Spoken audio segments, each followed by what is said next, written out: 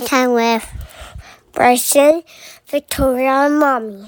And today we're reading a story called The Story of Baby Jesus. And why are we reading this story right now? Because we're getting ready for Christmas. And what is Christmas? Santa Claus. Well, yes, but what about why do we celebrate Christmas? It's about when Jesus is born. That's the day that Jesus is born. And that's the reason why we celebrate. So this is written by...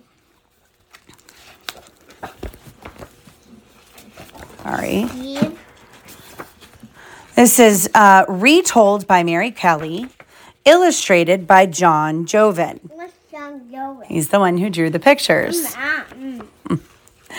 Long, long ago, in the dusty village of Nazareth, lived Joseph, a carpenter. He was to marry a young woman named Mary. Bryson, what's a carpenter? A person that makes wood. Good, makes things with wood. Very good. So we've got Joseph, a carpenter, and he's getting ready to marry a girl named Mary.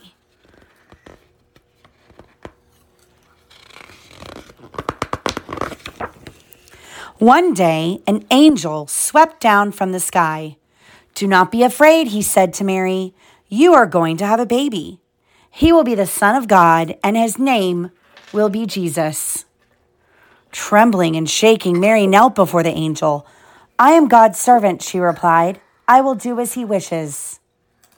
When Joseph heard the news, he was deeply puzzled. That night, he dreamed of an angel. "Mary is having God's son," the angel told him. So Joseph is really confused because back then, well, all the time, really, Joseph's like, "I'm very confused. Why is Mary going to have a baby? We're not even married yet. And that's not supposed to happen." And so that's why the angel came to Joseph, because the angel came to Joseph to tell him, hey, Mary is having God's son, to let Joseph know. Okay. Soon after, Mary and Joseph were married. "I'll take care of you and the baby," Joseph promised. But then a messenger from King Herod arrived. King Herod was the king of the area. "Everyone has to return to the place where they were born to pay a special tax," declared. Tax is money to the government. And so they're saying you have to go back to the place where you were born to give money to the government. Joseph and Mary had to travel to Bethlehem. So from Nazareth to Bethlehem, many, many miles away. So together they set off. So she is pregnant and riding on the donkey, and Joseph is walking beside her. And they're going a very long way because they didn't have cars back then. And they're going a very, very long distance, having to go all the way back to where they were born to pay this tax. What tax? Money to the government. Over the green hills of Galilee, all the way to Bethlehem. They arrived in the starry dark. As they wandered the sleeping streets, Joseph knocked on door after door. "No room here." Everywhere the answer was the same. "We're full," the innkeepers declared. So there was no place for them to stop and sleep. And they didn't have hotels back then. They had just places like an inn or a place on the side of the road or a place in the town, which had rooms for them to sleep in. It wasn't like a hotel that you could go in and rent a room. Okay? And so you had to go and knock on doors and hope to find a place to sleep. At the very last inn, the innkeeper shook his head. "I can only offer you a place in my stable," he said. And a stable is a place where who lives there? Animals. The animals. Joseph made Mary a bed out of straw, and she lay down, weary from her journey. Mary is very tired. That night, her baby was born. Mary wrapped him in a swaddling cloth. With no cradle for his bed, she laid him gently in a manger, lined with hay. What does manger mean? Manger is this little area that has the hay in it, which is where like the sheep would get their hay and the animals would get their hay out of for their food.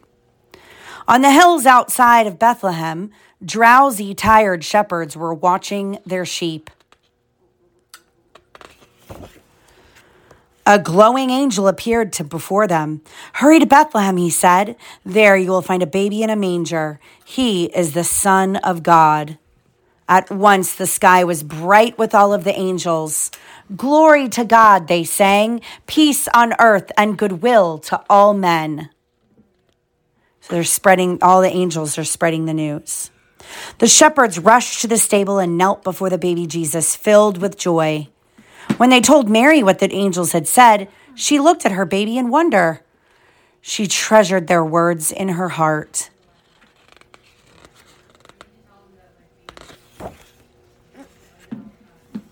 Far and away in the east, some wise men... Yes, it's okay. We're going to finish the story and then you can pick another one, okay? Far away in the east, some wise men saw a shining star. You see the shining star? It's a sign, they cried. A new king has been born tonight.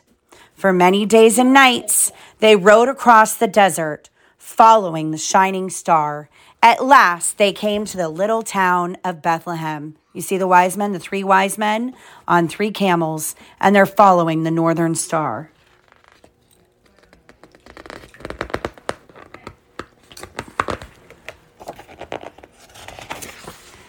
The star hovered over a tumble-down stable as they went inside. Kneeling down, the wise men worshipped the baby. We have brought gifts for the newborn king, they said, opening caskets of gold, frankincense, and myrrh.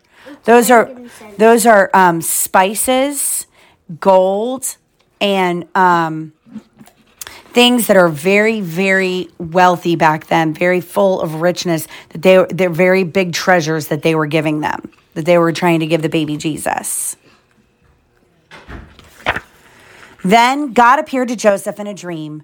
You must leave at once, he said. Your child is in danger from King Herod, who was the one that was collecting taxes. The journey home was long and hard, but Mary and Joseph had hope in their hearts. They knew their child would grow up to do great and wonderful things.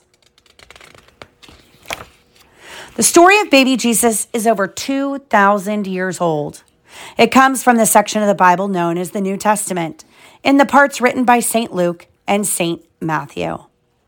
And so the day that he was born is Christmas, Christmas, the day that we celebrate his birth. We celebrate his birth because of how he died on the cross for us, right? And what he did for us, okay? Yeah. And so that's why we celebrate Christmas. Bye. See, there he is in the manger, and the animals watching him. All right. Thanks for joining us. Have a great night.